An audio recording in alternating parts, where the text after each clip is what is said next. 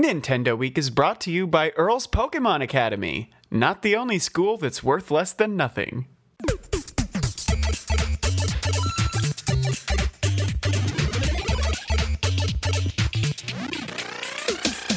Hello everybody and welcome to Nintendo Week for the Endo weeks of June 2018 through September 2020. I am your host Colin McIsaac, joined by Alex Plant. You know, we're in COVID world, and I'd believe that was a week with how things have been going. And welcome Lee Albanese. Hi, I'm new. Yes, says Tom Nook. After 4 seconds of hearing them on this very show, we can finally confirm the rumors that Nintendo Week is back. We are not happy about the pandemic. It is indeed a terrible thing, but between that and, just life, the way life is now, we're back. We got some new co-hosts we can rotate. It looks like, knock on wood, your favorite Nintendo podcast is Max Revived.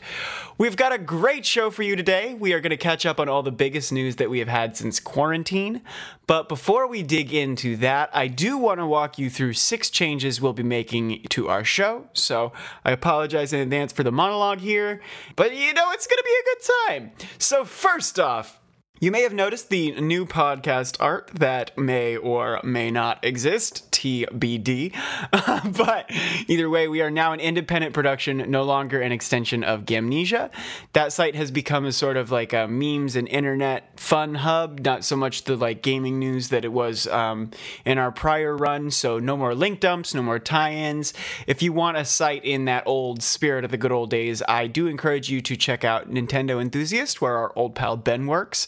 But as for this show, we're really just going to focus on being a podcast. 2, there is officially no more lightning round.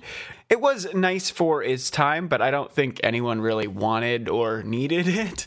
I feel like it kind of just takes a lot of showtime and prep time, and we're going to be talking about all the stories that we feel are worth talking about anyway.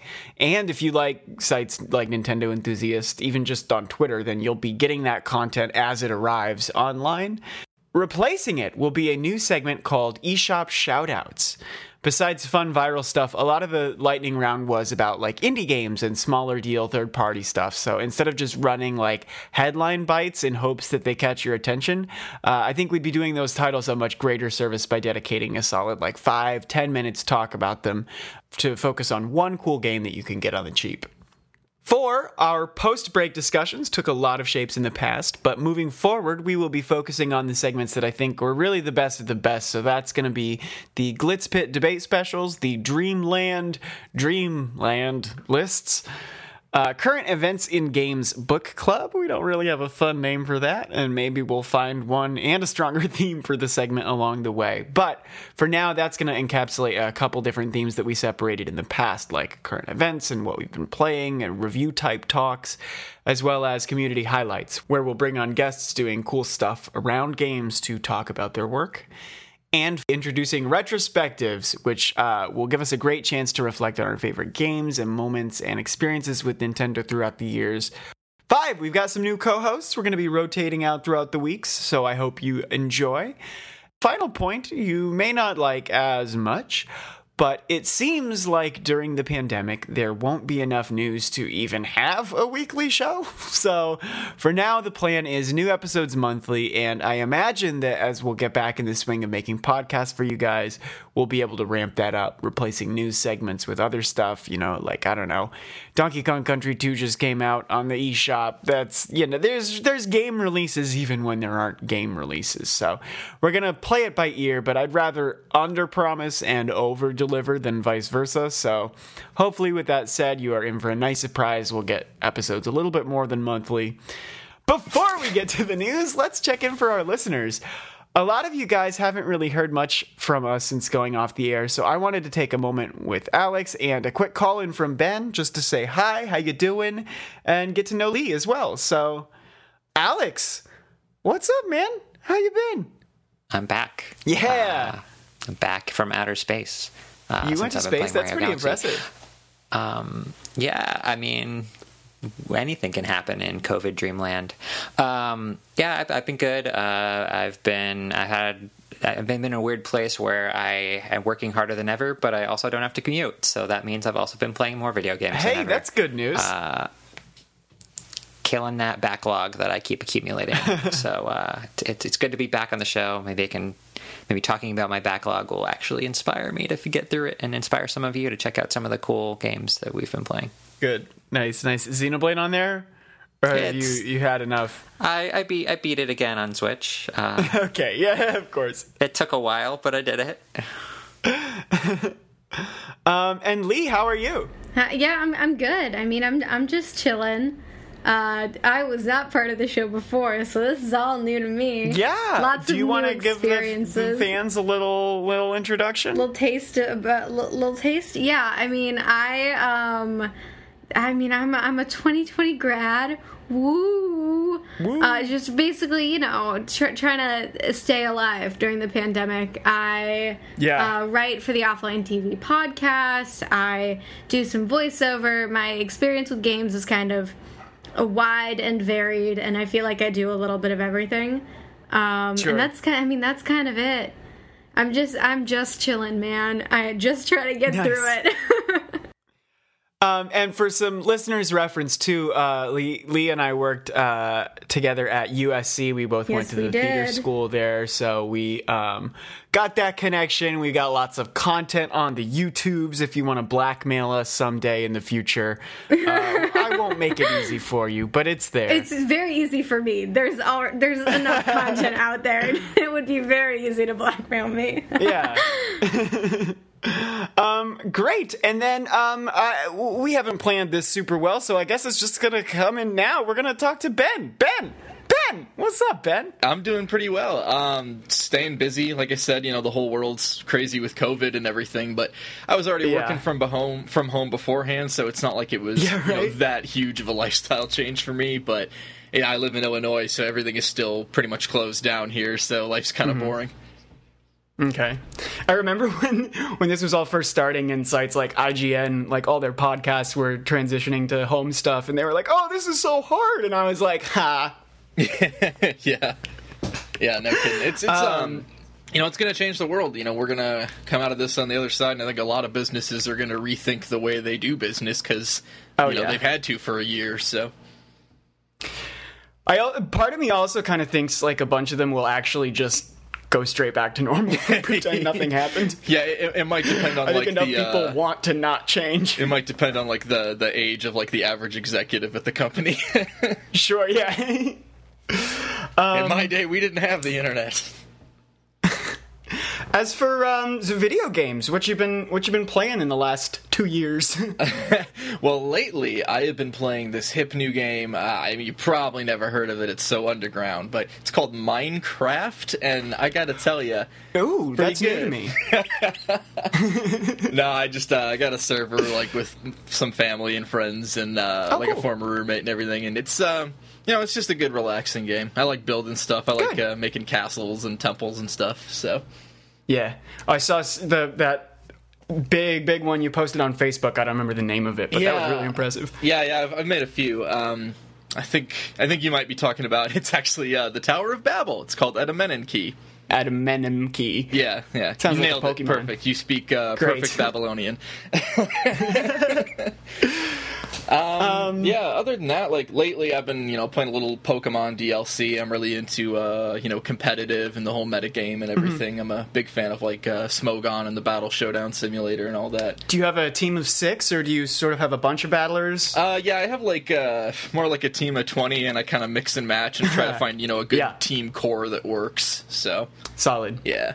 Nice. I haven't been playing much of the DLC, but that's a good... Sword and Shield were really good. Yeah, and I was kind of out of the competitive scene for a while, because I didn't really get into, like Z moves and all that, and just Gen 7 in general I wasn't super hyped about, but, a lot of people hated that Gen 8 cut the Pokedex back to... only 600 or whatever, but... I've caught a billion of you guys a billion times before. I didn't care about that at all. Yeah, but it's actually, I really like the way the competitive is balanced this generation, so it's been nice. You still have, like, literally hundreds of choices, but it's not as overwhelming as it was before, so... Yeah. Cool. What do you think of Min Min? I guess we'll actually get there on the news in a bit. I actually still haven't tried her out. I'm a terrible Smash fan. Like, really? I haven't touched Smash in a few months just because I haven't really had anyone to spar with. You know, I like playing Smash on the couch. You know, when I can turn and talk trash to the person sitting right next to me. So. Yeah, it's a lot more fun than just yelling at the TV by yourself and rage quitting online. Yeah, exactly. But yeah, I definitely want to get back into it. It's just like, you know, I've been kind of waiting for that couch co-op experience and everything. So nice. Okay. Rattle off a couple DLC picks you want. Oh God. How about the Knight from Hollow Knight? I'm always okay with that. Okay. Trace from Axiom Verge. I'm always okay. This is just going to be a list of indies that I love. That's what you're going to get out of me. That's great. But yeah, actually, I went back and beat Hollow Knight again recently, and Axiom Verge, all the Metroidvanias, in preparation for their sequels, which are both on the way. I interviewed Tom Happ again. It's probably been at least 6 months by now, but after seeing like the Axiom Verge 2 trailer and everything, I had to get in touch with him, because, you know, that's always been one of my favorites. So absolutely. Well, cool. Did I ever used to introduce the news, or did it just go to the... I don't remember. I'll figure it out. This year in gaming news, in Gamer, we had the very first Pokemon Presents presentation. It was like a Nintendo Direct. And then immediately afterwards, we had the second Pokemon Presents presentation. And I remember that was a whole issue too, but it's been a couple months, so... I have really odd memories of the first Pokemon Presents because, you know, of course, this was before pandemic. This was in January. I happened to be like on vacation at the time in like a foreign country. So I remember we were going into the island where we were going to be visiting on a little tender boat, and I was trying to get it to stream over, you know, the data, international data. And I remember that's how I got the news. So yeah, it was really cool to find out about what was sort of coming to Pokemon Sword and Shield over the year while I was on vacation. So that I mean, the DLC has been pretty cool so far. The Pokemon Presents was in like April or May or so. I mean, I've lost all sense of what any sort of timeline is here. Like, it all feels like the Zelda mess. I don't know what time is in the real world. What happened in January, I don't think was the first Pokemon Presents. Was that a Sword and Shield DLC event, or... I think that was the Sword and Shield DLC. Yeah. Okay, yeah, probably. I think so. So there was that in January. The Pokemon Presents more recently had like a Pokemon toothbrushing game and Pokemon Cafe Mix, like a puzzle game with a really cute art. I have things to say about Pokemon Cafe Mix. Go for it. I have spent hours and hours of my life on this game. I have stayed up until like 4 a.m. on days that I have to be up early playing this game because I cannot get it out of my head. Okay. It reminds me a lot of this game Pokemon Shuffle that came out like honestly like during actually I think the last run of Nintendo Week. But like an improved version because the art is a lot better and like it's I guess Shuffle came to seems mobile and conceptually 3DS. like it's got more of a cohesive theme to it, which is cool. I haven't actually touched it, so I played like 20 minutes. No, it's fun. Obsessed. It's very tangible. Like if we're talking about like actual gameplay, it feels really good to play. It feels better than like it just like the normal kind of Candy Crush type game, which I feel is what Shuffle was, right?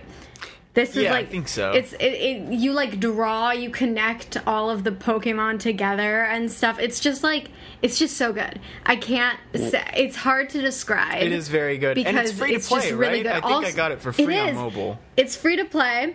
It's free to play, and then also it's also on the Switch. difficulty curve is wild. The first, 75 levels, no problem. I can get through it easy. And then all of a sudden it gets super duper hard and you actually have to think about what you're doing, which for me is very fun. I don't know how many children love that, or maybe I'm dumb, because I have trouble with it, but maybe children don't. Maybe that's a me problem and not like a world problem. The children are better gamers than we are, so that makes sense. They are. You're right.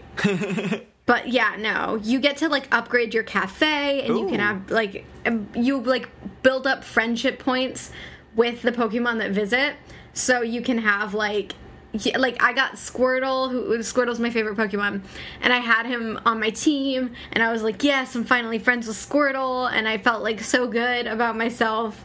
So it's a good time. I will show you. I'll send you a screenshot of my cafe because I've upgraded it pretty far. Heck yeah! I am on order 160 right now. Okay. So. Okay. Yeah, it's a good time. Cool. So what's next from the Pokemon Presents is Mega Evolutions in Pokemon Go. From my understanding, they work totally different than Mega Evolutions in Pokemon games. I also don't play Pokemon Go anymore. So I did not do the research to explain this news, which is another change our show might be making. We've become a little older, a little more jaded, a little lazier. Yeah, they've been having a hard push to get people to try to play it from home, and it doesn't have the same appeal, I think. I could use it as an excuse to go for more walks, and maybe I should, because the gut is expanding, but I mean, listen, was the pandemic a good time to start picking up Pokemon Go again? Yeah, for sure. Where are you going? Did I do it? No. You around your neighborhood. Actually, for a walk, masked. True. But one thing I did forget was actually in response to the pandemic, Pokemon Go introduced a lot of new features to play at home, which is, first of all, really ironic. Second of all, maybe I should have checked them out. Next up in this bullet list, I have Isle of Armor event, but I don't know what that means. Presumably something about the Isle of Armor DLC. That came out. It came out, which is great news for us all. Then, new Pokemon Snap was announced. They're making a new Pokemon Snap game for Nintendo Switch. It's made by Bandai Namco. It's going to have a bunch more Pokemon. The interesting thing is it's called New Pokemon Snap. It's not like Pokemon Snap 2 or like... It looks like the areas from the original have been redesigned to incorporate more Pokemon. But it's still just really not clear exactly like how this is going to shape up. What did you guys think of this announcement? I mean, you mentioned the new name, and it's just reminding me how lately it feels like Game Freak is like 10 years behind where the rest of Nintendo has moved over the last few years. So the naming convention certainly is one of those things. People have also talked about graphics in the Pokemon games, just kind of moving along at a slow crawl. Yeah. But despite that, my first reaction to this was people have been begging for this for so long that I had just completely given up on them ever doing it. Surely, they would have done it before now. So that made it a really nice surprise. Nice. I do feel like it's perfectly in character to make a new Pokemon Snap game. I wouldn't say that I gave up hope, but it's strange to me the direction that it's taking. I would think that it would have either gone like gorgeous HD remake of the original or just a new game with new Pokemon entirely. And I'm just still confused as to what their angle on this one is. Yeah, it's a new Pokemon Snap game, but what is it doing that makes me want to play it? Right. How new I feel like they is might this? just be... Yeah, I think they might just be banking on, people have good memories of Pokemon Snap, so they're gonna buy this one. Yeah. Not to be reductive, but, I mean, that's not a bad strategy. It's accurate, though, too. Being reductive is not necessarily incongruous with being a descriptive. Yeah. Look at you, SAT vocab words. He graduated. I'm not even Ivy League. Where was I? I don't know. That's really all I have to say about Pokemon Snap. You sure said it. We are doing great. And finally, they announced... So here was the funny thing, is at the end of this Direct, they were like, hey, we're coming back hot a week from today with another Pokemon Presents. We got some news that's gonna blow your freaking mind. We just got Pokemon Snap, and we're gonna one-up this. Apparently with a mobile battle arena game. No one cared. I don't even have the name in the show notes because everyone said this sucks. It's Pokemon Unite. It was weird that followed up the really exciting announcements with, like, much less exciting announcements. Why did they not just put You'd one think it'd be the other way around? Or that? Yeah. They probably didn't have the trailer ready. Maybe, but just hold everything off for a week. What, Pokemon Cafe Mix has to be announced immediately? Toothbrush Pokemon I would argue yes. Well, yeah. I mean, that's a Game of the Year contender. Pokemon Smile. Have you guys used it? I mean, how good is your dental hygiene? Don't knock it till you try it. Mine's all right, but, like, I gotta get my wisdom teeth out this week, so you're gonna have good, I guess. Yeah. Not fun. Oh boy, here's some lovely copy from June. Min Min is coming to Super Smash Bros. Ultimate as the first new fighter in its second wave of DLC. Director Masahiro Sakurai held a 35-minute video presentation to show off this new challenger from ARMS, releasing on June 29th. She comes with the stage Spring Stadium, featuring spring pads, a few overhead barriers, and item drones, alongside nearly every piece of music from the original game. June 29th also marks the release of new Mii Fighter costumes, including ARMS' Ninjara, Splatoon's Callie and Marie, the Fallout series Vault Boy, and the return of Tekken's Heihachi outfit from the 3DS and Wii U versions of Smash. Sakurai also revealed the amiibo for Joker and Hero, both releasing this fall, stating that while there are no promises, they are trying to produce an amiibo for every one of the game's DLC characters now that the base roster's lineup is complete. And it sounds like they're not releasing any updated amiibo for characters whose appearances have changed since Smash 4, so I believe that's just the Triforce trio, if I'm not mistaken. But yeah. I mean, I don't know about you guys, but Banjo-Kazooie is the only one I really want. Yeah, me too. Yeah, so Min Min was kind of a surprise to me just because I expected one of the characters that seemed to be more popular globally, whereas Min Min is mostly popular in Japan. I know Sakurai has always sort of favored characters popular in Japan, and so maybe that shouldn't have surprised me, but with Smash Bros. Ultimate, it feels like he's been favoring, characters that are popular in the West a little bit more. So I had higher hopes for someone like Twintel, who would bring a little bit more diversity to the roster. But maybe we'll talk more about Smash hopes and dreams later. I will say about Min Min, I feel like she's a good, representative choice for the series, whereas, Twintel's a great character, but, her arms are hair, and so, it's not, arms. Yeah. That's a bit of a nitpick, but okay. No, it is, but I feel like Min Min was a good choice. The way they executed Min Min, I feel justified picking Min Min, where they chose the specific arms that I feel like went really well with the character to be gameplay elements. So, it works for me, but it just wasn't really what I expected. And I think Twintel's gameplay sort of gimmick, too, is almost essentially like Witch Time for Bayonetta, and so having someone with the dragon not claws, but you know what I'm talking about, the dragon heads and the megawatts, I feel like just works a little bit better in terms of variety, which is nice. I also noticed, and I don't want to get anyone's hopes up here, but he did change his tune from the previous Smash announcement where he said there are no plans for new content beyond the second wave of DLC. This time, which now at this point is in June, but this time he said very subtly, this isn't verbatim, but it was something along the lines of, coronavirus makes things difficult, we're progressing as we can, and he said he can promise at least 5 more DLC fighters. So, do we think it's possible they go beyond a second wave? I think it could be. I think they might be done making brand new fighters and might pivot to something more like Echo fighters, which are criminally underutilized given how they emphasize them with this game. I would love an Echo pack.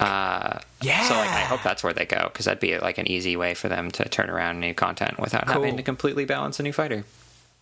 It could also be if they make a new fighter sort of one at a time. I could see a pack that's Isaac from Golden Sun with Felix as an Echo Fighter. Yes. It's like one buy, and you get the duel.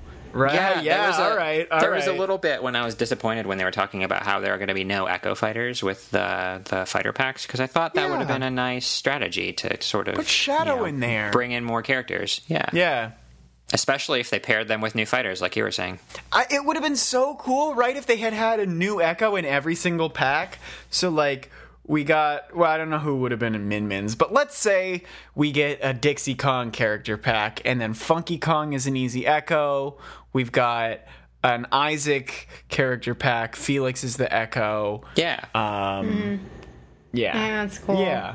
Just make it even more ultimate. And Vault Boy marks the second AAA company to get a Mii costume in Super Smash Bros. Without any playable fighters. So that's, now we've got Bethesda, which... surprise, surprise, as of yesterday, as of recording, is now owned by Microsoft. Yeah. With Banjo-Kazooie and Smash, there's not really a whole lot of conflict there, but that is a change of events since these deals were put together. It's technically more Microsoft reps in Smash. So. Technically more Microsoft reps. But the other one is Altair, Assassin's Creed character from Ubisoft. Yeah, odd choice, I would say. I thought it'd be someone like Ezio or, Cassandra or something. I'm suspicious whether it means we've got, like, Bethesda and Ubisoft representatives down the line, though. If they choose, like, kind of a weirdo if for they're going DLC through the legal full hurdles, offense Altair. It is possible. Yeah. Because I feel like Rayman is the obvious choice there, and then Doomslayer or Dragonborn from Skyrim. I would pay good money for Doomslayer. BJ Blazkowicz. For who? For BJ Blazkowicz? Yes. Oh, I don't know who that is. Wolfenstein, the shooty guy. Oh. Or you could fill out the family and add Commander Keen there. Commander Keen. These are references beyond my years. Colin, you guys are too young to know Commander Keen, I guess. Yeah. So aside, in the Bethesda canon, there's a family of characters. There's BJ Blazkowicz, who is from, killing Nazis era. There's Commander Keen, who I believe is his son, who is a kid who builds a spaceship out of junk he finds around his parents' house. And in the future, there's Doomslayer, who's the grandson of BJ Blazkowicz. So that's their canon is they're all related, and those are their some of their big id IP. That's really cool. I never knew that. Yeah. Okay, awesome. Doomslayer for Smash, representing the whole... put them all in Smash. Bring the whole family. Yeah, get the alts in there. Oh, good stuff. Okay, well, that's cool. That brings us, I suppose, to Paper Mario, the Origami King. The closest that we have received in a new entry in the Paper Mario series in a long, long time. How do you all feel about it? Yeah, so I guess I'm fortunate to have skipped all the ones that have come out since 3DS, so I didn't play... what is it? Sticker Star, didn't play Color Splash, didn't play Paper Jam, if you can consider that a Paper Mario game. So I didn't have any baggage about any of those games going into this one. And I actually had a pretty good time. I didn't love the battle system. Every now and then it was kind of neat to see how they played with the whole puzzle aspect of it. But then it got old after, they kept leaning on the same puzzle patterns over and over again. Yeah, I did stop around World 4. I'm like on the open sea, and I'm like, this is the same game still. I don't know. Wasn't compelled to finish it. But I did have a great time for the time that I spent in that world. Yeah, I'm a heathen and I've never played a Paper Mario game. What? Yeah, I know. So then, coming into this one, it didn't compel you to start here? No. I've been told that I should, and I believe that, but yeah, it never happened for me. I think, longtime listeners, you will remember that we were very, very down on Paper Mario Color Splash, and then the game came out, and I was like, hey, this is kind of actually really super freaking awesome. Except the battle system. Everything else is super freaking awesome. Origami King is very much in the same vein. It's very much like a continuation of Color Splash, and it, for better or worse, it deserves the legacy of Color Splash, which I think is for better. I think that game is given a little too much criticism, more so than it's due. And what carries those games is the writing, right? I wouldn't say that's what carries it. I think that's fun set dressing, and it's a shame that we've gotten to a point where that's the number one praise that everyone gives the series. Does that make sense? Yeah, like I agree. It had really robust, great RPG mechanics in the past. It was like a really fun narrative adventure where the writing was also really good. The level design was pretty okay, especially in the first game, and to an extent in Super Paper Mario. But now when every battle is just like kind of a coin fest, and it's just the exact same puzzle system over and over again, and like it's frankly just boring. Well, maybe the battle system is just the friends you make along the way. Well, the writing is still good, but I do feel like the fact that it's become such a focus is kind of inherently a problem with the series right now.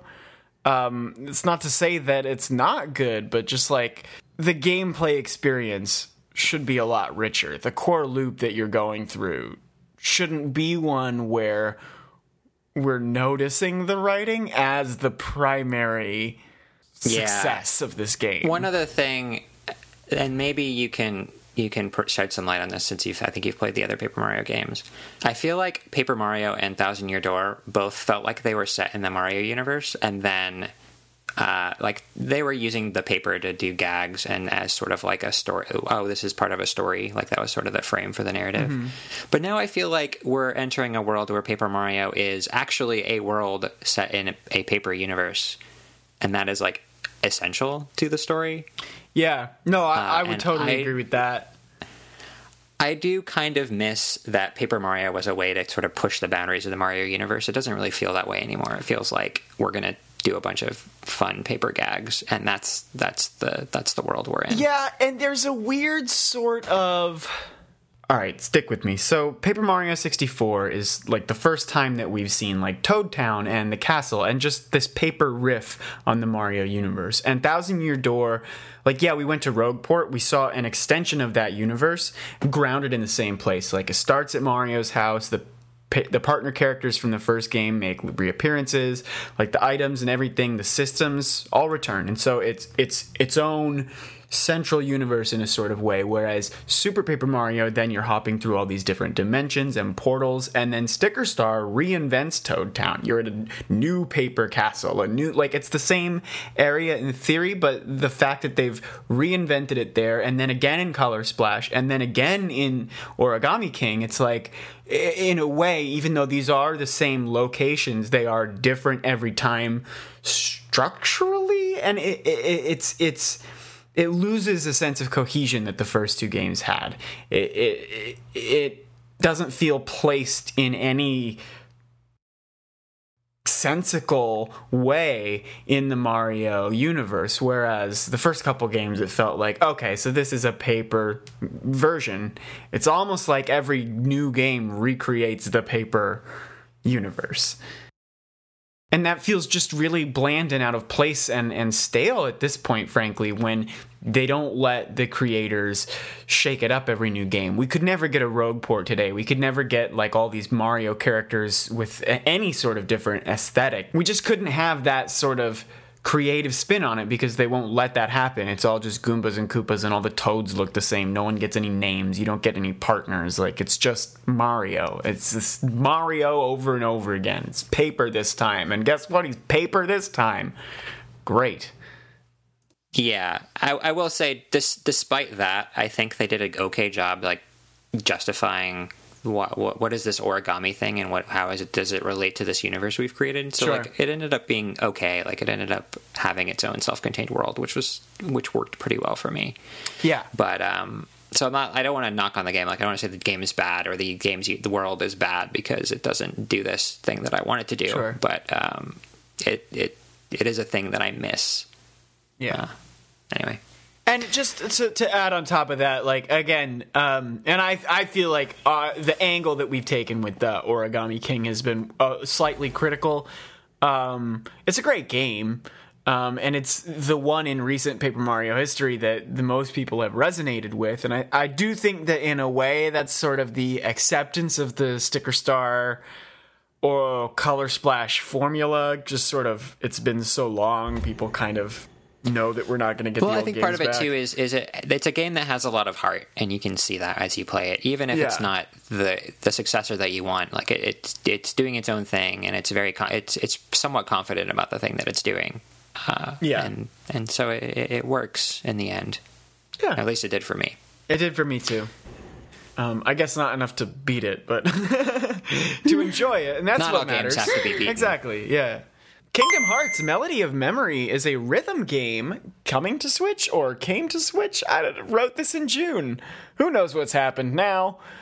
But it's coming in November, ? Let me double check. Yep, November 11th. Not like a full Kingdom Hearts game. People still kind of want those for Switch, but it sounds like those aren't really going to happen until we get a Switch Pro.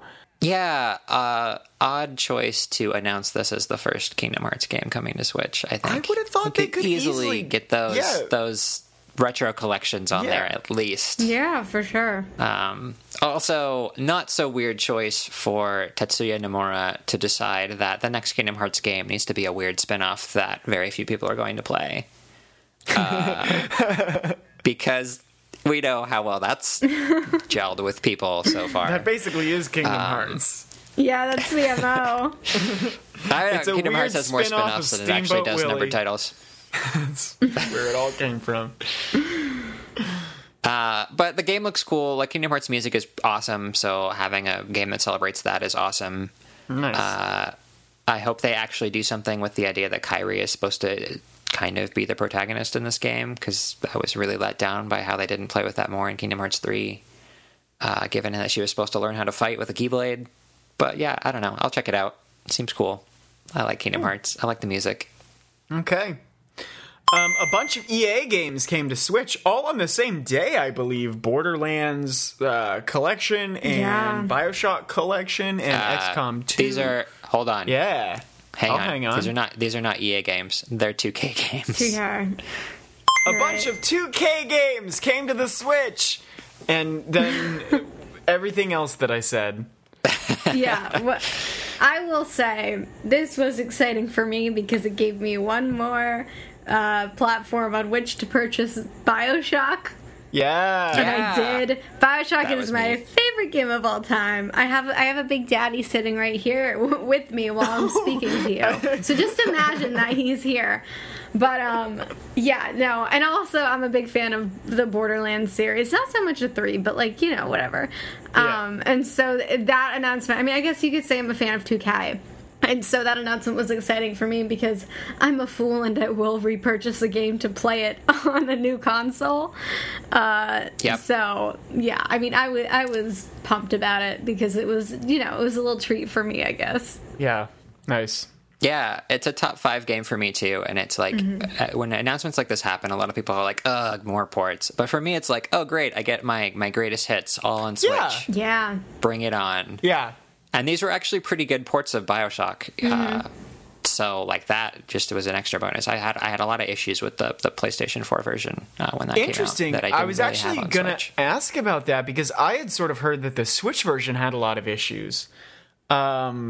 And the PlayStation 4 version was free on PS Plus at one point. Not to plug the competitor, but I did. Yeah, the collection was. I did crash once on BioShock 2, but I think I crashed like 5 times on PS4. So yeah, it's an improvement. I mean, graphically, I mean, it's not going to stand up to PS4, but it was, you know, it was respectable. It looked all right on my 4K TV. Had no complaints really.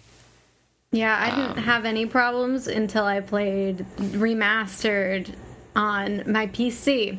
And it crashed all the time. So, you know, love to hear mixed bag, I guess. Yeah.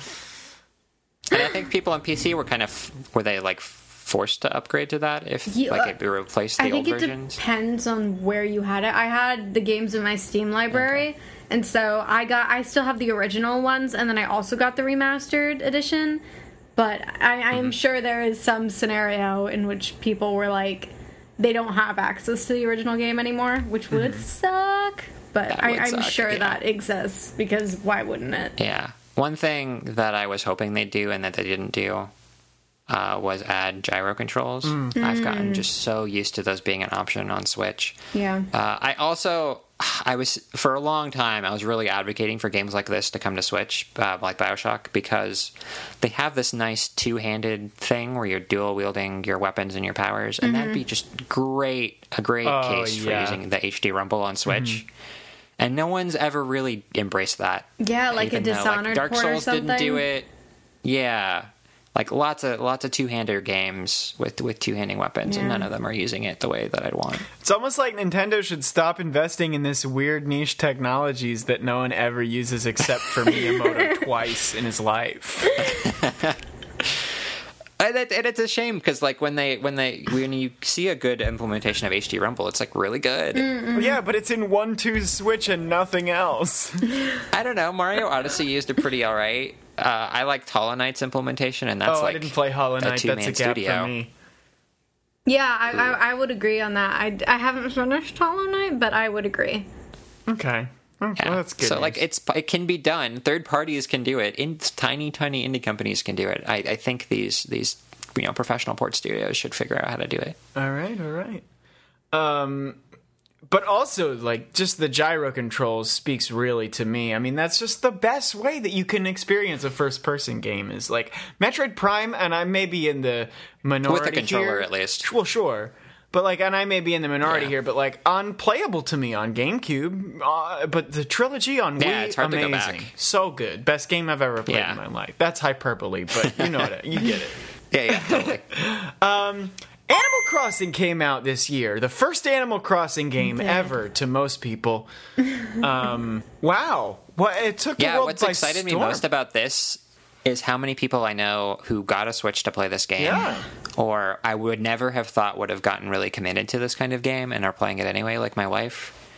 I haven't played it nearly as much as any of them because I bounce around between games too much and can't commit. This is her first Animal Crossing. Wow! I would have thought. Glad this was her first, because this is a good first impression, I feel like, for an Animal Crossing game. For sure. The online is better than it's ever been. Yeah.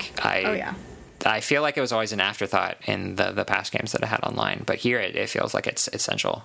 It feels pretty crummy in this one to me. Just like, how many loading screens relative to what, though?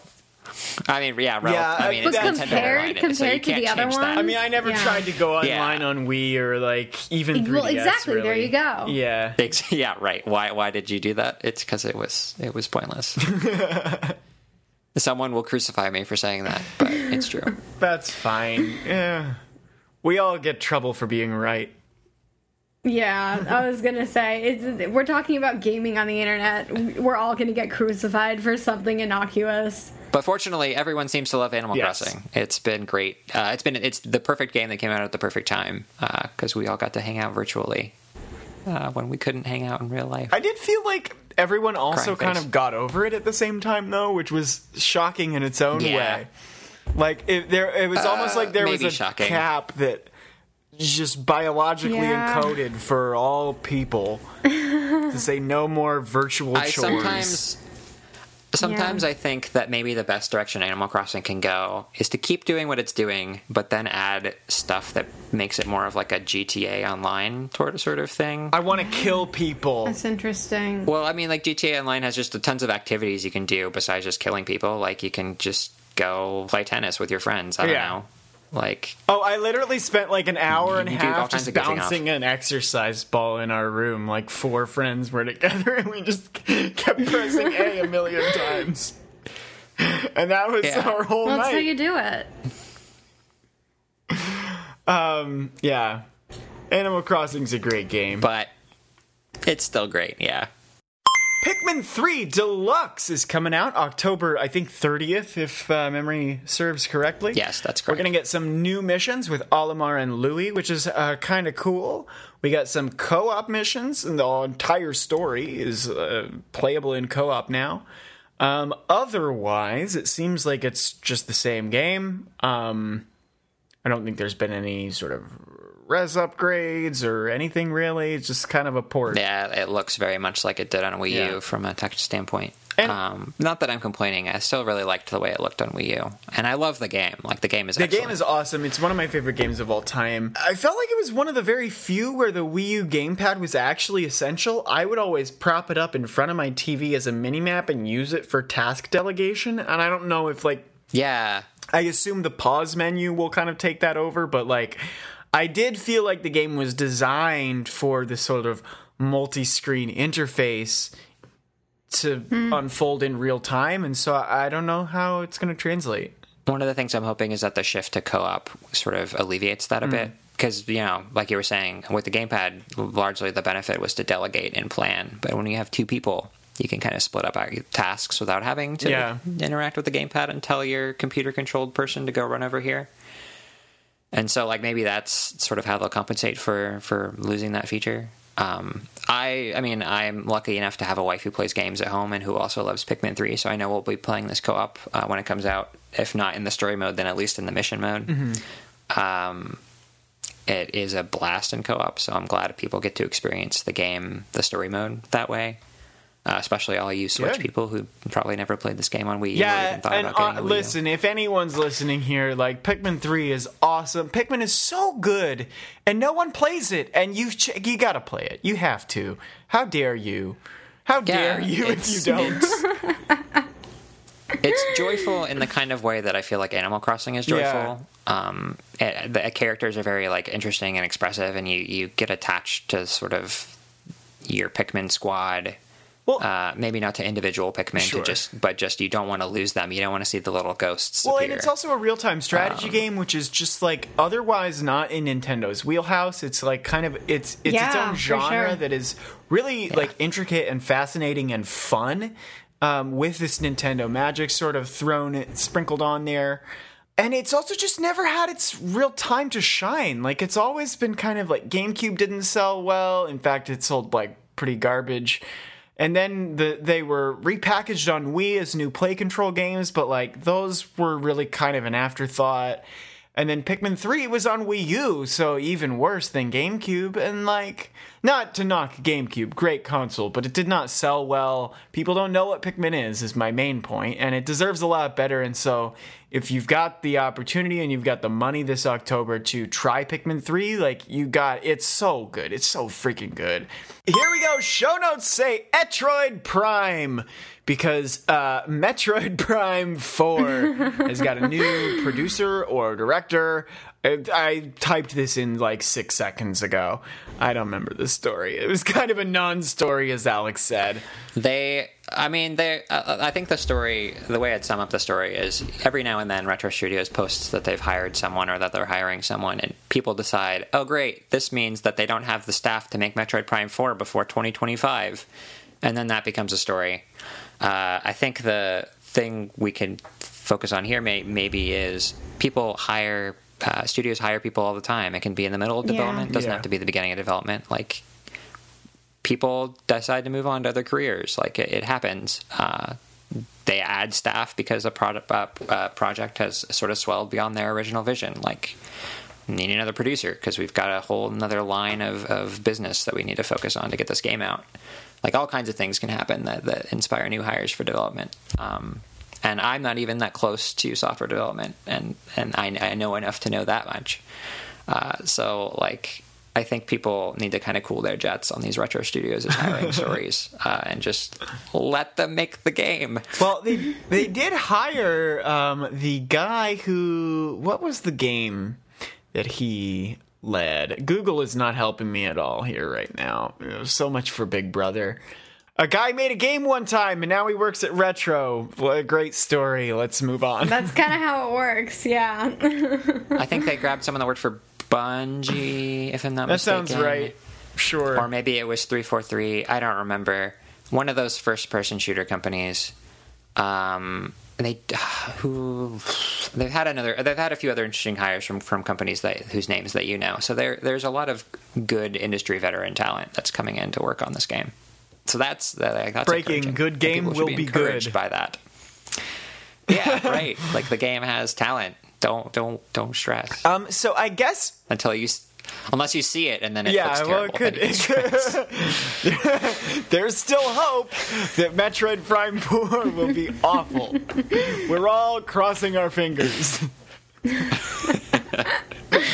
Last thing before we get to I suppose the biggest news of the last millennium, which is the Super Mario 35th anniversary. But in the spring, Xenoblade Deluxe Edition came out for Nintendo Switch. Alex, would you care to say a few words? Yeah, so Xenoblade is a top 10 game for me. So this is another Forever one of those. Or Switch? Oh yeah, greatest hits. Forever, Great. Period.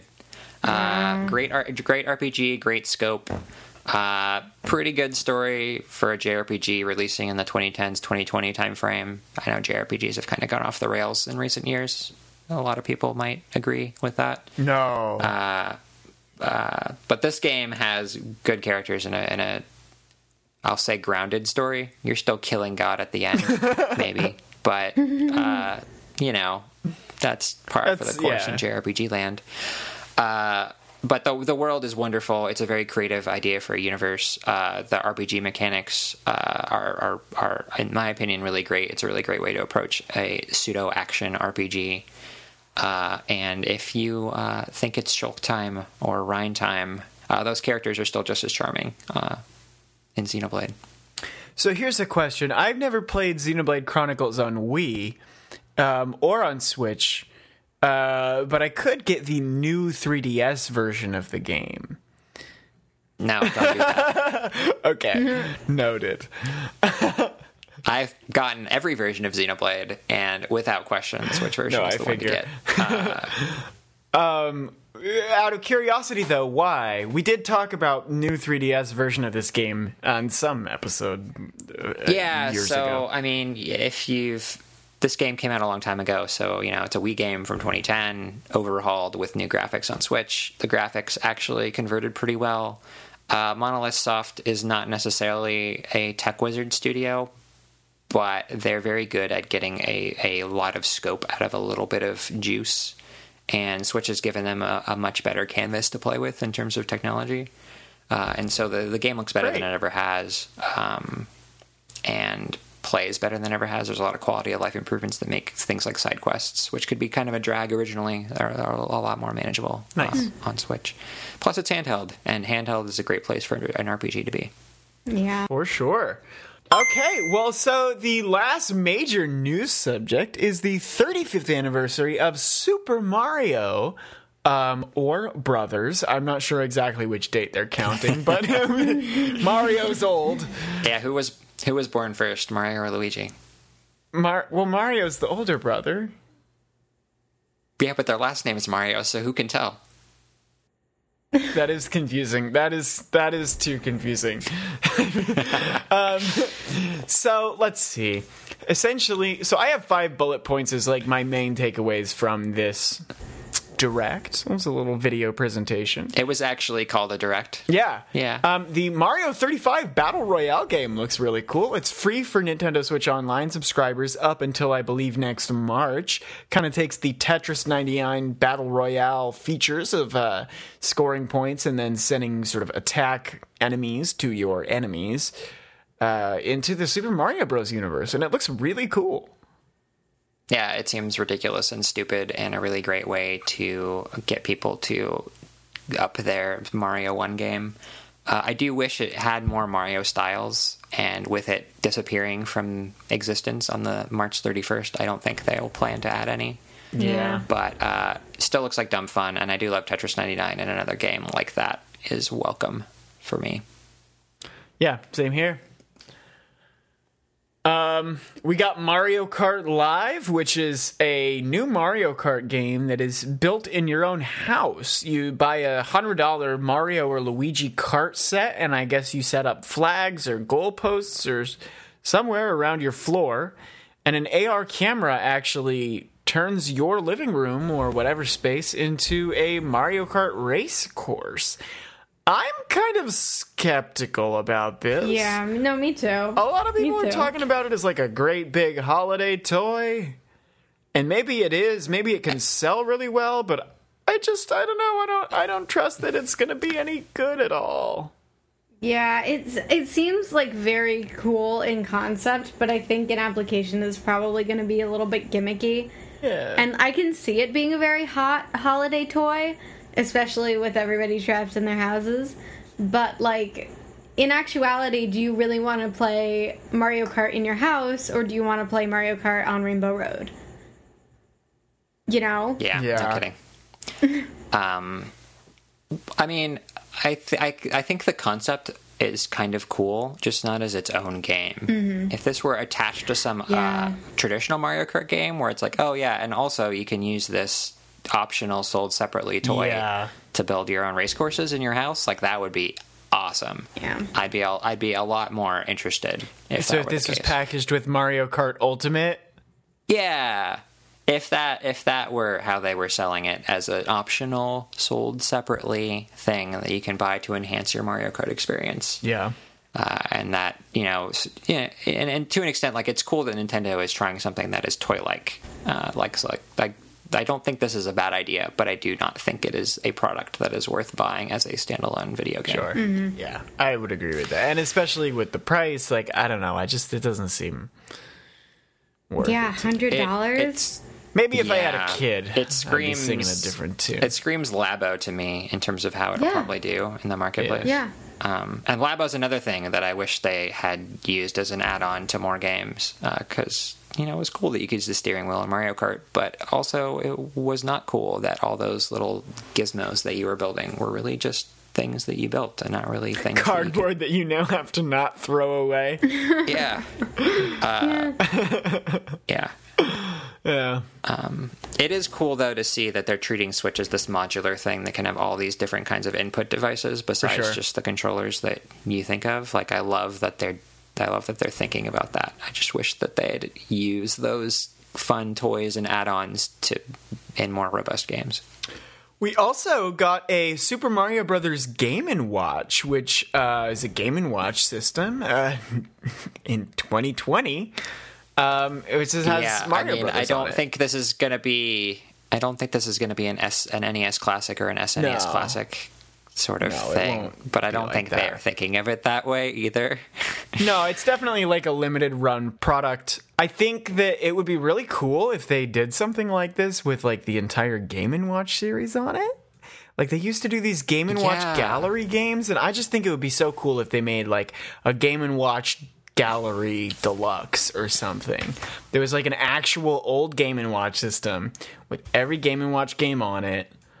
I guess it would be cool if they had like the Game & Watch Gallery games emulated, but like, I mean, really, in reality, what they should do is just make an ultimate Game & Watch Gallery collection so that instead of like going between 1, 2, 3, and 4, you just like have the games all right there. Yeah, we're so far removed from those Game & Watch collections that it's weird to see us bring back Game & Watch in the form of hardware when no one really remembers the software.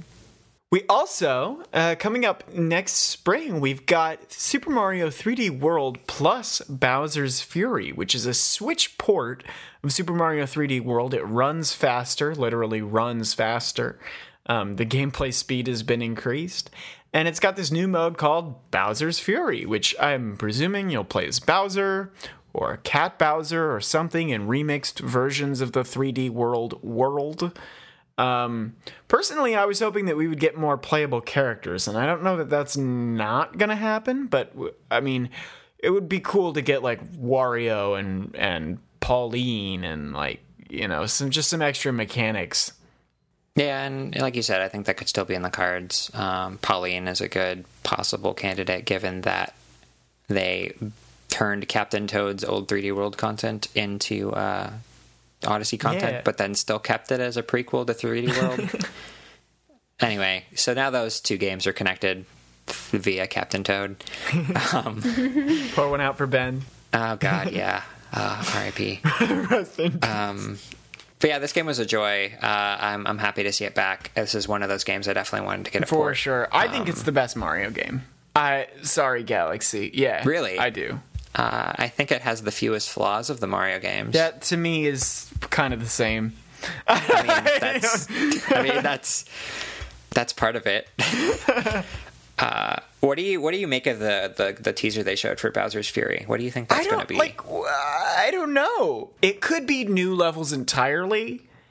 And my immediate thought is like your Bowser in these levels that already exist, kind of like turned into a Dark World theme. It could be new levels entirely. It could be a bunch of like champion levels, like those really hard ones sort of at the end. And you run through as Mario, Luigi, Peach, and Toad. But I feel like it's going to be like you play as Bowser somehow and see this story from his perspective. Well, I'd be interested to see how that works with the Mario 3D World gameplay, or if they just create some kind of new gameplay, if that's the route that they go. I feel like that is easier. You don't think that's what's happening, though? You think it's... So what I made of the trailer was they showed this large 3D area where it's raining and there's islands and whatever. And it didn't really look like a Mario 3D World area to me. It looked more like a Mario Odyssey area, kind of. It's a little more open looking. What I could see happening, so at the end of the trailer, they zoomed in on what looked like a shrine of some sort. What I could see them doing is Mario Odyssey was this unprecedentedly popular 3D Mario game. But at the same time, one of the complaints that I had personally about Odyssey was when we got down to the segments where we're doing some hardcore platforming, the sense of place in those areas and even the level design itself was kind of really disappointing compared to 3D World, where those two things are sublime and I love them. And what I could see them doing is I could see them bringing a Mario Odyssey type hub area or a series of hub areas that then spill into Mario 3D World linear platforming levels. Okay. So that it kind of functions like Super Mario 64's hub, where you bounce into the different courses from the Peach's Castle, but instead you go into different platforming levels from this new hub area. And so you think this is sort of like a championship mode? Well, I don't know. I don't know what the levels end up being exactly. I imagine they'd probably be harder because it seems like if you're going to make new content, it's probably for veteran players, I would imagine. But I think at the very least, it's sort of a tip of the hat to the future of Mario and where Mario's come since this game. Okay. Interesting. And that's just based on, 10 seconds of trailer footage. Yeah. But I'd like that. Even if it's just a 3D World style, like harder levels at the end of the day, that's fine by me. Our final one is kind of the main attraction for this week. Super Mario 3D All-Stars is here. We've got Super Mario 64, Super Mario Sunshine, and Super Mario Galaxy, all converted for the Nintendo Switch at this point. Super Mario Sunshine and Galaxy have been made widescreen. Galaxy, you can play with the Joy-Cons and the Pro Controller to aim the star bits. And, it's just all these three great classic Mario games all in one package on the Switch. And there's been a lot of positive and negative discussion about it. I thought we would just get all our thoughts out on the table. This is where my gamer card gets revoked. Yeah, I don't like Super Mario Galaxy. Oh. I couldn't even get that far into it. Like, I hate, for some reason, I could not get into it.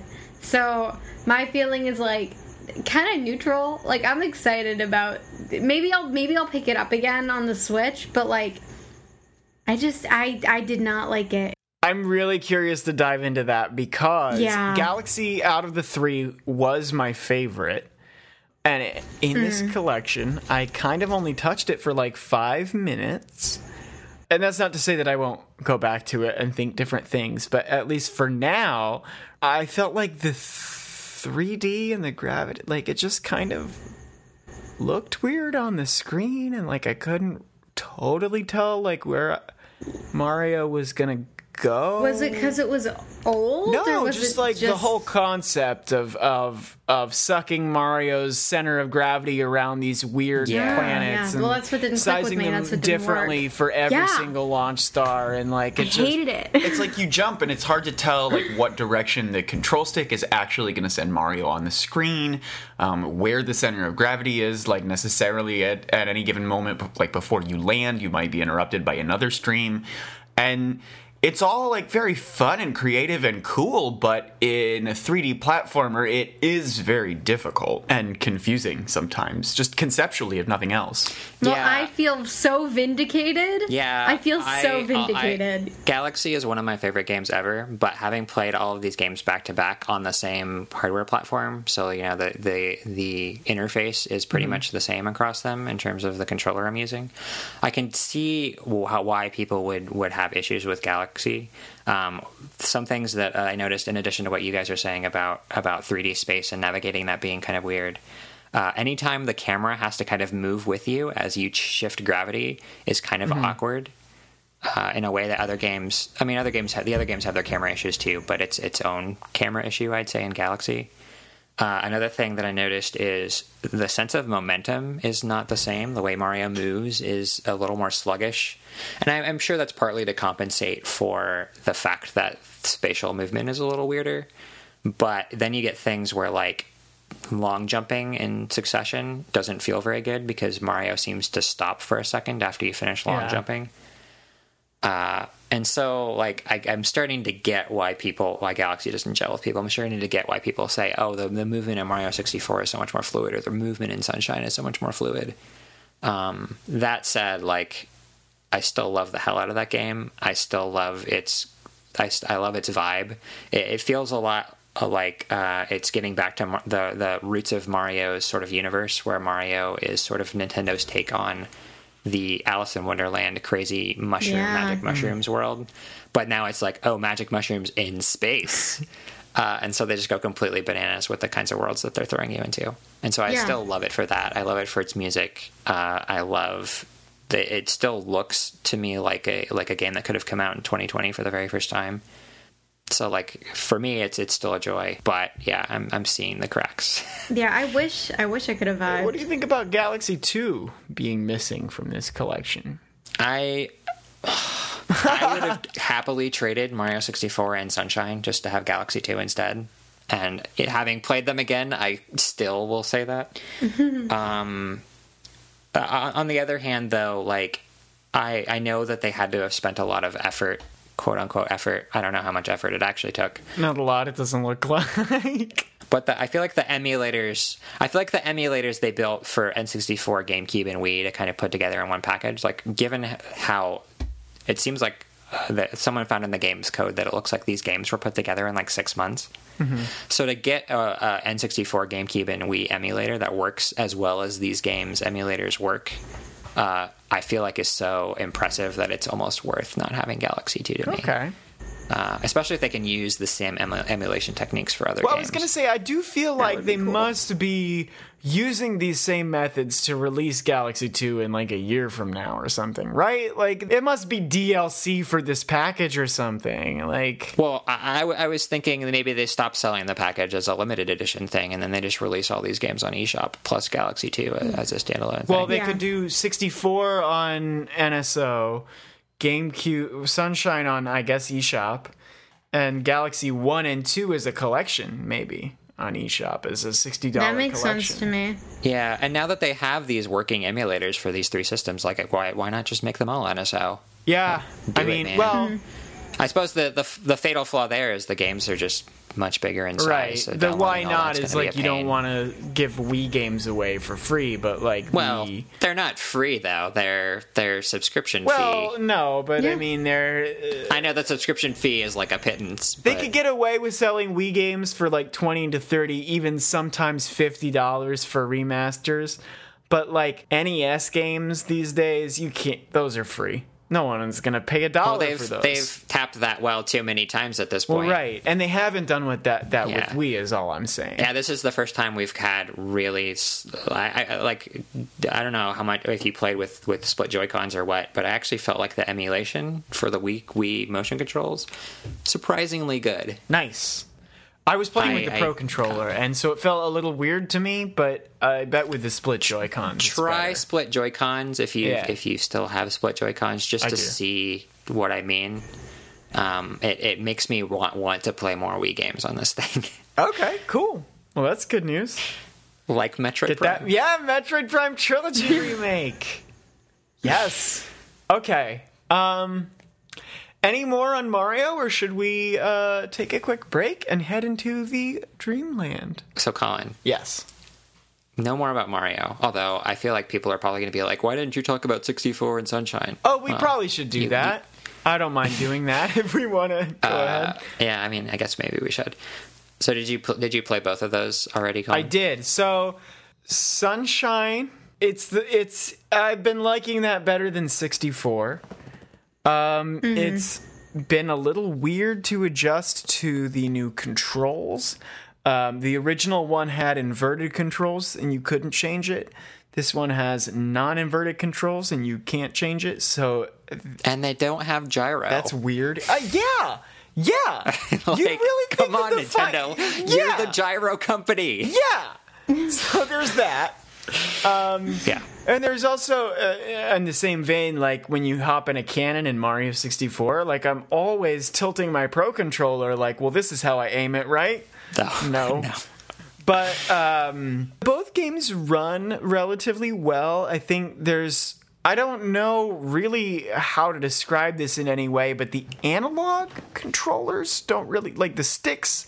inputs just don't really translate perfectly one-to-one. Yeah, I felt that way a little bit. I got used to it. I just feel like the movement is a little bizarre, and I don't know in what way. I think part of it that goes underappreciated is that the game's cameras are not exactly what you want them to be.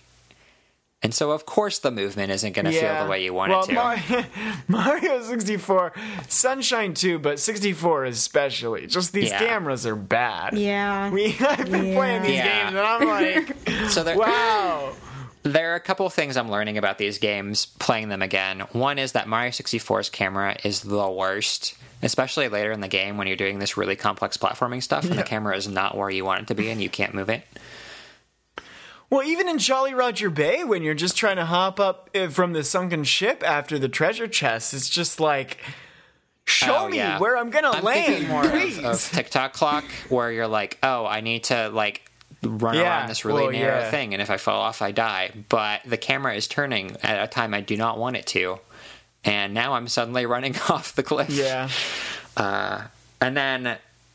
the other thing I'm learning is that Sunshine's controls, well, most of the time they're pretty good. Sometimes do things that I really don't want them to do. So sometimes I'm using the hover nozzle and I need to do a sort of a quick turn to get to where I want to go, and it's doing exactly the opposite thing that I want it to do, and then I fall to my death. Or sometimes I'm trying to ride on a blooper to collect a bunch of red coins, and when I get back to the star at the end after I've collected them, it's not letting me actually hop onto the platform. It's just having me hang on the edge of the platform until I either die or somehow fall off of the thing and run into something and die. I don't know. So that's been frustrating. I'm also learning that these games have somewhat strong starts, and then they sort of get progressively worse as the game goes on. The level design starts to get a little bit less interesting. The mission design completely falls off a cliff. I'm amazed at how quickly both 64 and Sunshine open up. Yeah. I don't remember them exploding into Noki Bay after just an hour, but I don't know, I guess that's pretty cool. Yeah, I mean that's why people love these games, ultimately, is the amount of openness that they gave us when they came out. Yeah. They are a little jank still. It would have been nice to get an actual remake with better camera controls, and I think it would have improved the $60 price tag's justification. But at the end of the day, these are some great Mario games. It's a great way to play legacy content. it's a great package. I still feel like it is a great sort of encapsulation of the 3D Mario history here. So Lee, I know you don't like Galaxy. Any background with 64 or Sunshine? Yeah, no, I have played them both. I didn't I didn't purchase it mostly because the only thing that I would want to try again right now would be Galaxy, and I don't really actually want to do that. But my thought is, Sunshine was really fun. 64 is a classic. That's kind of my take. I've been very much not in the realm of platforming recently, and I just haven't had any desire to play it. So it's just kind of personally out of my wheelhouse right now. Mm-hmm. But I mean, you're selling me a little bit on it, even with the janky controls. And even with what you were saying about Galaxy, I think you're right. I think the vibe of it is something very special, and that in itself is worth re-exploring. So, maybe I'll pick it back up again. And a note on the controls too. I feel like the control, the physical controls of Mario as your avatar are really fun and awesome and tight and focused. The camera work can be a little tricky at some points. And that's with sort of every a function of early 3D games, right? Yeah. That's not inherently Mario's fault. No, I wouldn't blame that on the little guy. I literally just replayed the first Mass Effect, so if we're talking about crappy gameplay, I think I could handle it. Truly, that game is impossible to get through, and I wanted to play it real bad. So yeah, I mean, cameras are cameras. If you're playing an older game that it's gonna be a little janky. So Colin, that's not the thing that I thought we were forgetting. What? The thing that I think we're forgetting is Hyrule Warriors: Age of Calamity. Oh yes. Yeah. Yes. Wow. Can I just say wow? Yeah. Awesome game. I am so excited. This is going to be a trilogy. There's that meme that aged really well where they were like, I love that trilogy. And then yeah, I mean, it's about time for a new Hyrule Warriors game. Yeah. So there's that. Completely it's about time agree. for more Breath of the Wild content if we're not going to get the sequel. So I'm all over that. It's about time for more champions from Breath of the Wild, especially Urbosa. So, yes, please. And yeah, this game looks dope. I am so psyched. I loved the first Hyrule Warriors so much. I'm a little disappointed. I feel like this won't give them so much of the freedom outside of DLC, that is. DLC packages, I think, can probably just have an excuse to go wild. But in this game, I'm a little disappointed they won't have, kind of series spanning characters from just all over kinds of crazy places. So before we decide that that's true, we're going to see an era of this Hyrule that we didn't get to see before. And we know that tons of people from that era of Hyrule probably were murdered. So I don't know. True. We know Lon Lon Ranch was destroyed, for example. So, we could get some Malin action. Yeah, I mean, I guess that's true. It's really morbid and sad, but I guess, yeah, they could. What I was kind of thinking was we could get some characters like Groose and Skull Kid or whatever as side DLC packages. As I don't know, the King's Army, Groose has the cannons or whatever. Skull Kid wouldn't fit into there in any way, but just in the DLC packages can be adventure maps and story chapters that are totally dissociated from the Calamity War. I think that's a cool concept. Yeah, and some people I know were looking for a classical follow-up to Hyrule Warriors where we'd get more of these characters like Old Man or the Mask Salesman or Makar or Yito from Twilight Princess would be awesome, or Linebeck. Just a bunch of cool old characters that would be really greatly fit for Hyrule Warriors 2. And I just feel like the story conceit of this one totally excuses the absence of all that fan service that the original game was known for. combining the story beats of The Great Calamity with the gameplay of Hyrule Warriors is just like galaxy brain to me. And I don't think they're going to execute it with quite the narrative maturity and sort of skill that I would like. Yeah, that's probably true, but at the same time, this is the first time that we've seen a Zelda property title announced with story as the conceit. Right. And I think that the story conceit and the gameplay directive just mesh so perfectly that I'm not, like... These are video games at the end of the day. I fully expect them not to execute the narrative to the narrative's justice. But it's just so awesome. I'm so excited for this. I put together a list of characters. I think this is going to be our final Warriors list. Are you ready? Okay. All right, go. Okay, so we've got Link, of course. Zelda, obviously. King Rhoam, the king of Hyrule. Mm-hmm. That mini egg guardian boy, the sweet boy that we all know and love from the box art. All 4 champions, obviously. Yep. Mm-hmm. Yep. Here's where we get the newcomers. Well, Impa's not a newcomer, but Impa. Sheikah Impa. Young Impa. Yep. Breath of the Wild Impa. You know. Not old lady Impa, though. Young Impa. Not old lady Impa. Some eagle-eyed people spotted a character that looks like it could be young Impa in the trailer. Yeah, and I think that's Impa. I think that's a lock. Yeah. Cass's teacher, which would presumably just be Cass with maybe like brown feathers. Just because Cass wasn't alive, but his teacher was. Is it a sure thing that Cass's teacher is a Rito? Because I'm not actually sure. I suppose not, but I mean, just trying to cover our bases here. They could go wild with this, but I do think that if they're just going to be like introducing a warrior in a Warriors game, like Cass's teacher then would just end up being like a Rito who looks a lot like Cass. But you never know. I mean, you're probably right. We've got the Yiga clan leader, probably not Master Koga, but just we've seen a bunch of Yiga clan enemies, and so the leader could be cool to play as. Hestu, the Maraca boy from the Korok Forest, my main man.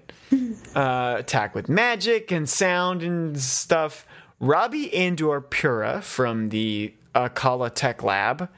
Could be really cool. Fight with gadgets and time warping stuff. Beetle, the shopkeep classic Zelda character. Yeah. The Great Fairy, instead of a weapon, could be an actual character this time. Also, Epona could be just a character. Then Ganondorf. Finally, just Ganondorf. As was the case with the original Hyrule Warriors. And it looks like we got the zombie one in Hyrule Warriors, in Breath of the Wild, too. So, I don't know how they want to bring him back for this one, but I imagine we're going to get a Ganondorf. It's going to happen. Yeah. And then just like the original, we got Lana and Sia, so I bet there's going to be a couple original characters, as with the first Hyrule Warriors. Yeah. Sick list, buddy. I don't know if that'll be all, but I think those are all really good candidates. All right. Well, should we take a quick break and then jump into the Dreamland? First. Yeah, sure. I'm ready to dream, baby. All right, let's go.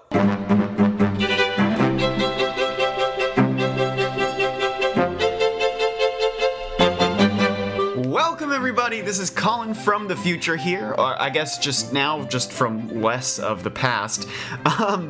We, first of all, in the recording, forgot to introduce an eShop shoutout segment. What we were going to do in the episode is have Ben call in and talk about Bug Fables for the very first eShop shoutout, but I now have less time to edit audio because, guess what? They just announced a new Super Smash Bros. Fighter is being revealed on, of course, the day that we are launching this episode. And just guess what our Dreamland was. But Alex said it wouldn't be a Nintendo podcast if it had remotely good timing for anything. So we'll do Bug Fables next month, and for now, our obsolete wish lists. Enjoy. So, Colin, fun facts. Yeah. Kirby Fighters Deluxe 2 is out right now. Oh, that's so true. Cadence of Hyrule DLC just came out. Wait, a Cadence of Hyrule also came out? Yeah, the DLC just came out today. Okay. Since we started recording. Great. So that's super cool. More news. Kirby Fighters 2. What do we think of Kirby Fighters 2? I missed out on Kirby Fighters 1 and Kirby Fighters Deluxe. All I know about this is that it's Smash Brothers, except for everyone is Kirby. Yeah. That sounds pretty alright for a cheap eShop game. Is it free to play? I think it's $20. Oh, that's too much. That's way too much. Okay. So Nintendo. Kirby is for free. I would have bought it if it was free. Yeah. Well, you wouldn't have bought it if it was free. You just would have downloaded it. But I wouldn't have bought it if it wasn't given free. It to you. So you wouldn't have bought it here? Yeah, Nintendo doesn't get your money either way. My point is, it's a stupid game. Actually, I downloaded, what was it, Super Kirby Clash? Was that the one, the free one on Switch? Yeah. And then I never opened it. Well, once. yeah, see, that's why I'm not really excited about this one, is I did open Kirby Clash once, and it just kind of was like, I don't know, it's kind of slow and not, like, fun. I don't know. I have a love-hate relationship with the Kirby series where I neither love nor hate it. I have zero feelings about it whatsoever. It's cool that they keep making them, and I'm glad that they're prolific in making them, but they're just not for me. As for Cadence of Hyrule DLC, what was this, the new playable characters, or the Metal Pack? This is a new Skull Kid campaign, question mark. I think it's called Symphony of the Mask. Cool. I don't know much about it, aside from that it is a thing that they're releasing today. Mm-hmm. I didn't buy any of the DLC. I'm planning to get the physical version when that comes out. That'll come with all the DLC because I am a collector. Love it, though. So I'll find out more about it when that happens. Okay. But that won't be for another month or so. Okay. I, for some reason, was under the impression that all the DLC had already come out, and for some reason didn't include any of it on the show notes. No, only 2. Yeah, well, I guess 3 right now, but there's 3 packs total. Yeah. Okay, so this was the third? Yeah. And what, the first 2 before it were characters and music? Characters and music, yeah. Okay. Yeah. It was what, Impa... Dark Link and Dark Zelda. Oh, was that it? I think so. Yeah, and in the shopkeeper, like Alfonso. The shopkeeper. Alfonso. That was a weird pull. Yeah, Frederick or something? I don't know. Anyway, you love Cadence of Hyrule. Yeah. This was one of my favorite Switch games in the last. And now we're actually caught up on news. Great! So, yay! Time for the Dreamland. I have no introduction written out here, because we all know the drill. It's Dreamland. It's time for our favorite dreamy dreams, and the number one things that we want for our favorite Nintendo games. This week, we are following this Smash Brothers tradition, and hopefully nothing will be announced between our recording and release. Because we all came today with 5 Super Smash Brothers DLC characters we want to see in Super Smash Brothers Ultimate.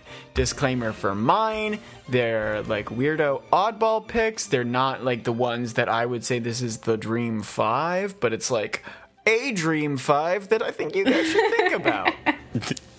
A5 that was in your dreams. A5 in my dreams, yes. I'm just gonna tack onto that disclaimer. I can't take anything seriously, so good luck with these picks. Fun. We'll have a fun 15 characters here. We always used to go ABC, Alex, Ben, Colin. Lee, how about you take Ben's place, and I'll stay third in the rotation here. Okay, sure. Damn, that means I have to have thought of something. Yeah, it does.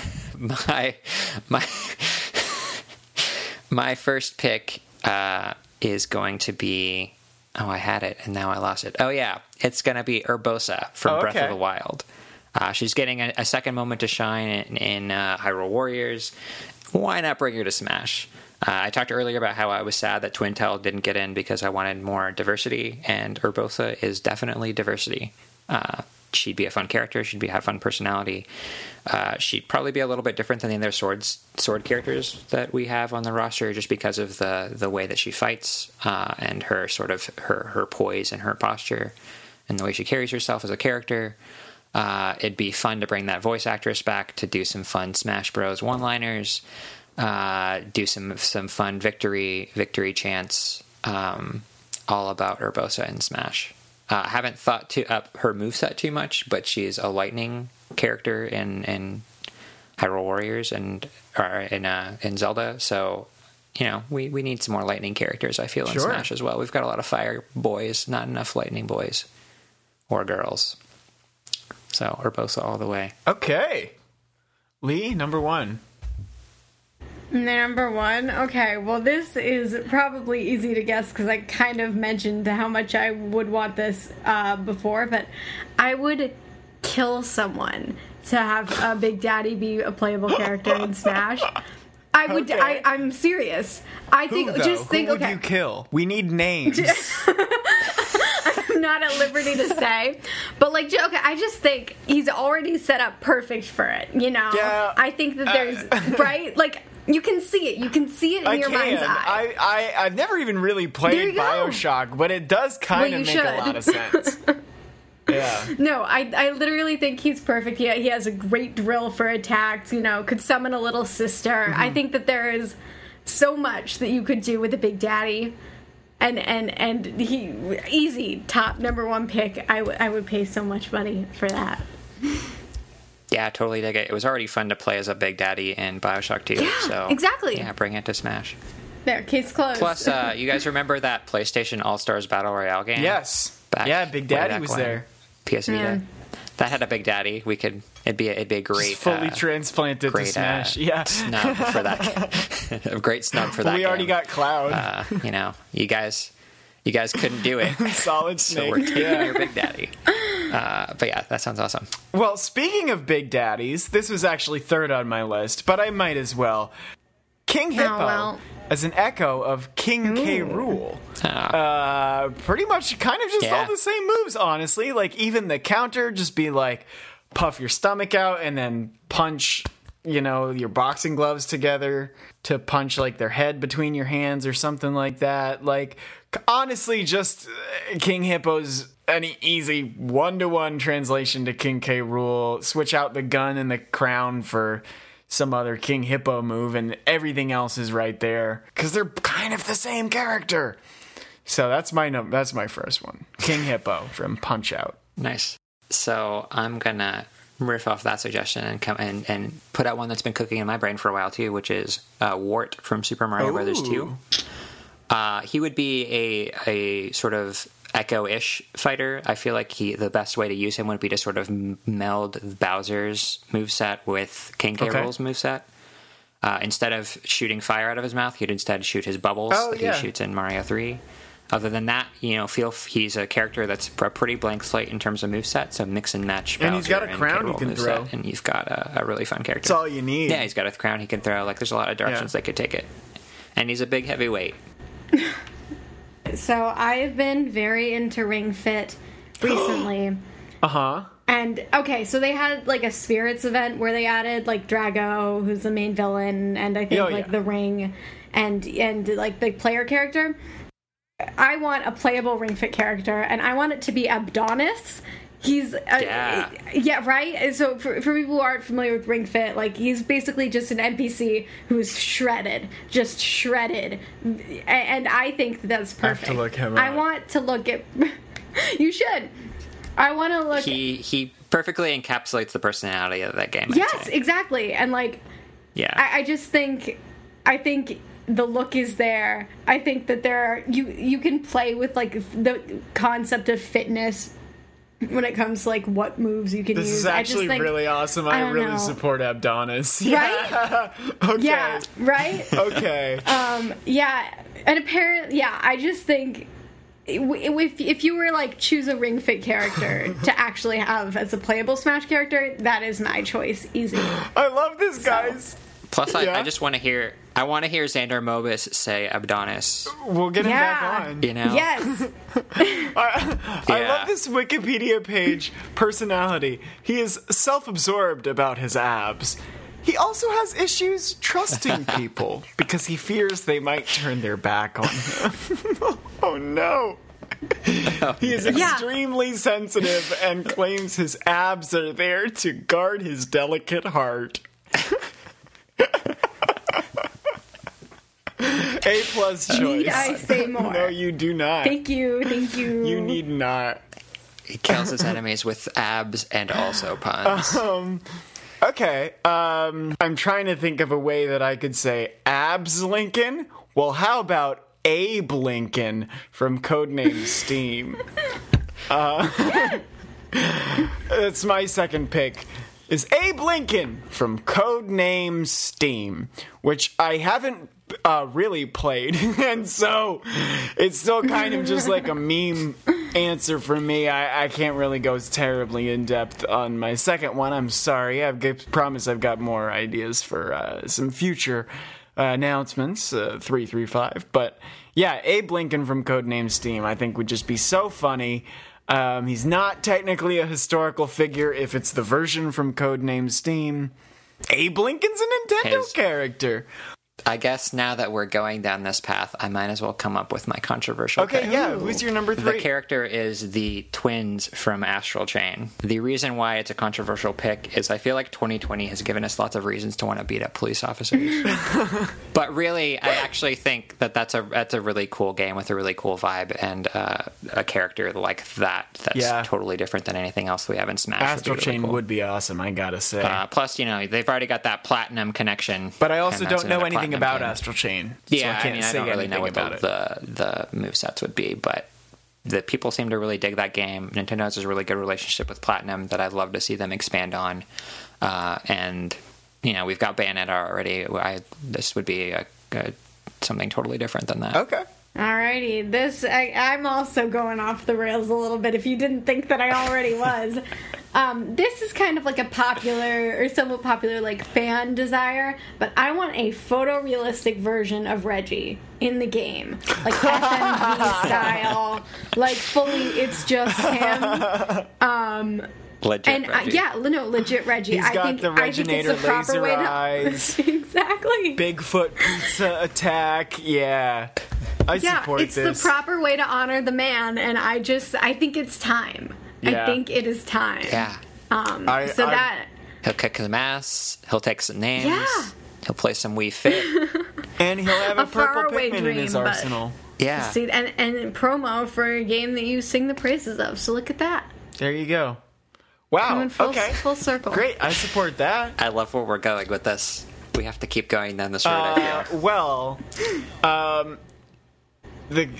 Listen, I only have 3 more choices to choose from. The closest to that road is I actually think that Nintendogs should be playable fighters in Super Smash Brothers. And so it's not actually just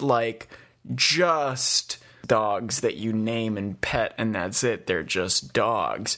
That is it for 3 of them. You get the Chihuahua and the Retriever, whatever, out of the 3 Nintendogs versions as the first 3 alt colors. Right. Then once you get through the Golden Retriever and the other guys, you get to Poochie, Yoshi's best friend, and the Polterpup, Luigi's best friend, and the Fedora dog from Odyssey as costume 5.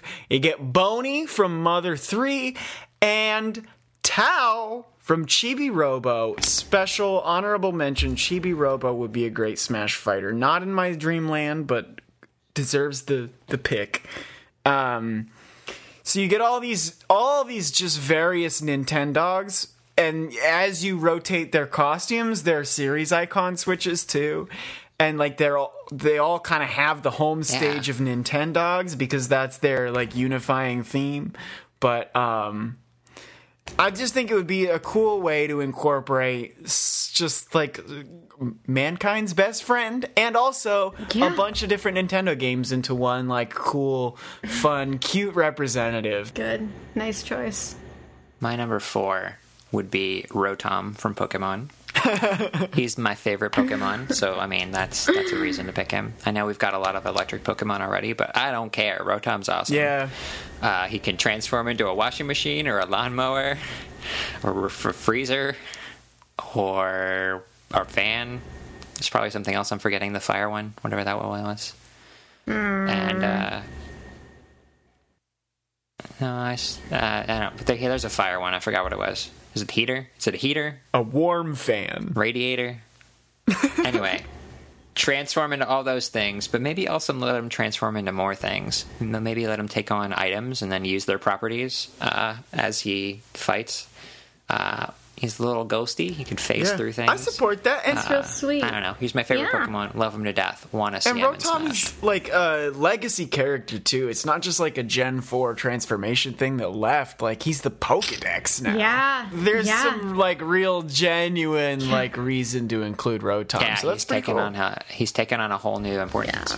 Yeah. So my next pick, again, we're kind of going a little crazy. But I think the Nintendo Wii should be a playable Smash character. Okay. Like the Wii itself. I think and I'm trying to figure out if it should be like the nunchuck and the controller, or if it should be like the actual console itself. I think it should be the reckless like it's all like they're the arms of the controller. That's also a really good option. I just want some kind of personification of the Wii. Again, kind of like Reggie, I think it's time. I think it's time that we recognize the cultural impact, the importance of the Wii. And you know, do I know how it would look in terms of gameplay? No. But do I feel it in my heart that it's a necessary addition to the roster? 100%. Yeah. And you know, hey, I think that it could really win over some new fans too. Maybe some people who only used the Wii, you know, kind of stepped back from Nintendo for a little while. They see their old friend. It can bring them back as customers. They start playing Smash Bros. Let me play as this rectangle. I think it's a good Exactly. I think it's a good marketing move. Okay. And so yeah, that's my I guess that's probably my peak weird one. But I think why not throw consoles in, right? We're already getting self-referential. They got Rob, you know, quite different, but you know. So my fourth is Toad. I think I see a lot of people talking about like Captain Toad, or really that's it. No one is like Toad can hold his own, but Toad can hold his own. He's got, look, if you get that magic wand like rod thing as a weapon for smash attacks, or really kind of just anything you want to do, that's a great like easy model swap to turn into a pickaxe from Captain Toad for when you've got the alternate and you have Captain Toad as a costume swap. So like throw the rod from Mario 3 in there and throw like a Mario Kart as a side beat. Easily turns into a mine cart when you're Captain Toad as an alt color. Like I really just think that first of all, it's a crime that we're 5 games in, 5 games, however you want to count it, really. And Toad's not there. He's just a guard for Peach. It's really absurd. Toad is like Toad is the 4th Mario character. Literally the 4th one who ever showed up. And we've got all the Koopalings and Rosalina and a Piranha Plant and Dr. Mario didn't even go to med school. Yeah. Med school is not even real in the Mushroom Kingdom. It's not a profession, and yet Dr. Mario. Anyway, look, Toad, totally reasonable. I think we got to get Toad and Toadette, Captain Toad and Captain Toadette, and then the 4 members of the Toad Brigade, and that rounds out your 8 color swaps. Yeah. But Colin, we could have Dr. Pink Gold Peach. I don't know. Is that real? I don't know. The Dr. Mario world is too crazy at this point. Another thing we missed on the news. That's probably real. Dr. Boo is coming to Dr. Mario World this week. Okay, so I guess we're down to my number 5. And number 5? Number 5. So I alluded to wanting to talk about this earlier, but really my number 5 is make some more damn Echo Fighters. All right. Like, we've got a lot of characters that have alternates in their own universes. So a good example, Luigi in Super Paper Mario, his alter ego, Mr. L. That would be fantastic. Great costume. Great costume. I don't know, you can make Luigi a little more suave. He already tries to be suave, but he'd really be suave. He succeeds to me. Pac-Man, we don't have to be discriminatory. Throw in Ms. Pac-Man. Ms. Pac-Man. Owned by Midway, though. Separate licensing battle. I know. Is but it weird? Still, but Nintendo can make dreams happen, especially in Dreamland. Or how about Dixie Kong? Combo of Donkey Kong with his sort of spinning up B, and then Diddy Kong with his little agility moves. Yeah.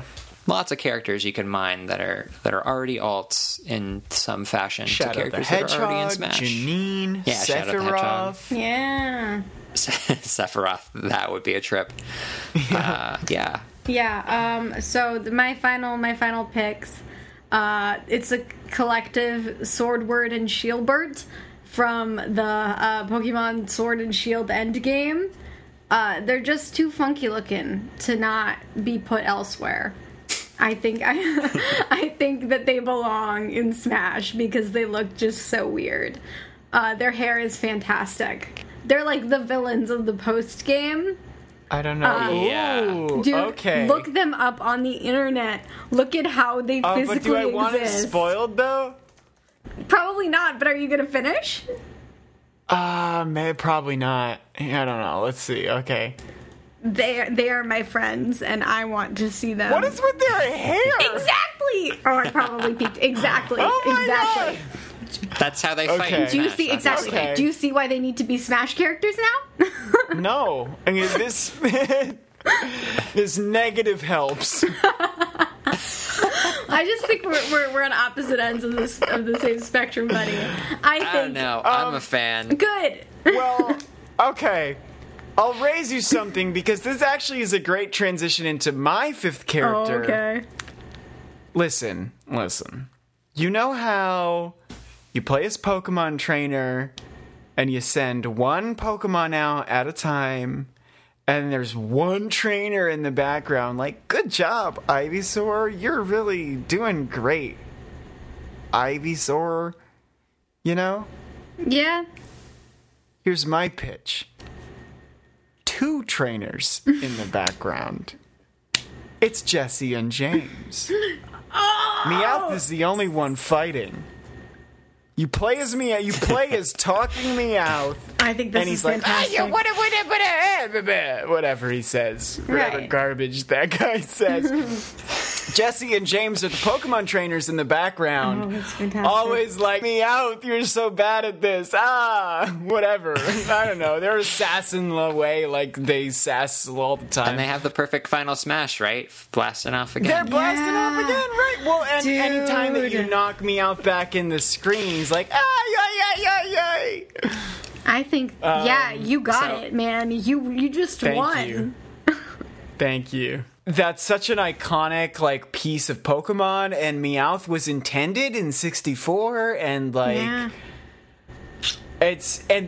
Jesse and James are in the games. They're in Pokemon Yellow and Let's Go and Masters. I don't know. It just seems like a cool way to round out the Pokemon roster. And I know there's a big Gen 1 emphasis, but it just feels like something's kind of missing there. And they're a cool way to flesh out the main cast. Yeah, it's a Meowth-shaped hole. Oh, I'm glad we ended this with earnestness. Good. It was necessary. All right, well, that is about it for this week's episode. Thank you, everybody, for joining us. If you like what you hear, please be sure to give us a quick positive rating on iTunes. It's a small act of support that really helps people find our show, which is good for them, it's good for us, and it's good for you guys to see our community grow. This week's outro music is the ARMS title theme remix by YouTuber Noteblock, so please visit their channel if you like what you hear. Finally, you can follow us all on Twitter. I am at Colin McIsaac, that's ColinMcIsaac. For some reason, I'm still on Twitter at Legend of Legs. Yeah, I'm on Twitter at Enalanes, ENALANES. Please join us next time for Spooky Month, where we'll talk more about Hyrule Warriors and Steve from Minecraft. Ooh. Until then, bye-bye. Bye-bye.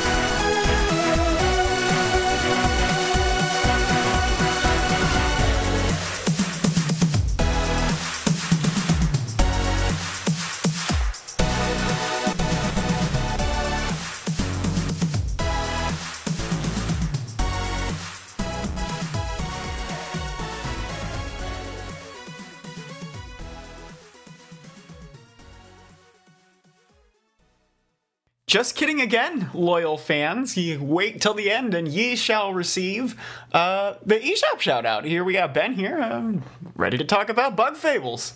Okay, here's my sales pitch. Did you like Paper Mario: The Thousand-Year Door? I loved it. Get Bug Fables. Okay, great. Here's your shout-out, everybody. No, explain a little more. Like so the battle system I know in particular is, I mean, first of all, everything is flat like Paper Mario.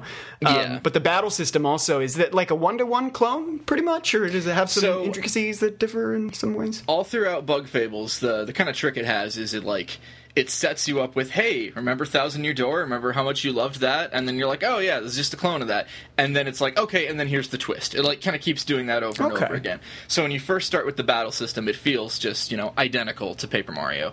And then, as you get a little further into the game and, unlock more features and everything, then, you can see where the differences are. And a big one is that it kind of has more of a sort of traditional balanced party RPG feel, instead of just having, super buff Mario and then whoever his sidekick of the week is that you swap out. You have a team of 3, and they all kind of have roles. Like, one's real tanky, one has magic, one has projectiles, and so you really get that team of fighter feel, where they all complement each other well, and they have combo attacks too, like in Paper Mario, but that allows them to instead of having, one character who's the main character and then 8 characters, you get, a tiny little bit of story here and there. They can kind of really focus on all 3 of their main characters and, give them backstories and their kind of own, optional side quests where you learn more about them. Oh, cool, and, okay. Yeah, it all ties in with, a deeper battle system, too. And one thing you can do that's new in the battle system is you have the ability for any one of your 3 fighters to forfeit their turn and give it to one of the other 2 at the cost of their attack being slightly reduced.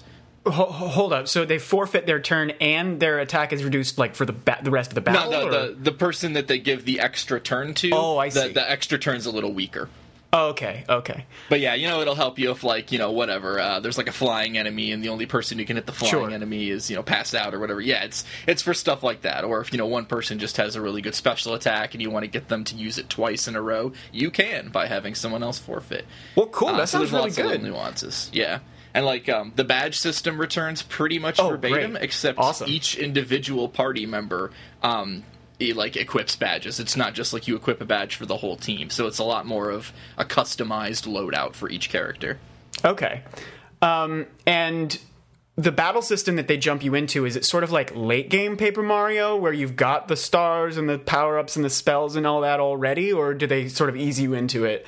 Could a new player just pick this up and enjoy it? No, it's definitely not the late game. It's eased in, and you unlock powers as you go. The one thing is there isn't really an equivalent of the star powers. You don't really have any, just, absolute trump card attacks you can pull out, which it's kind of a mixed bag. On the one hand, I found like way more tense battles where I barely survived with 1 health and was like, wow, that was a good battle.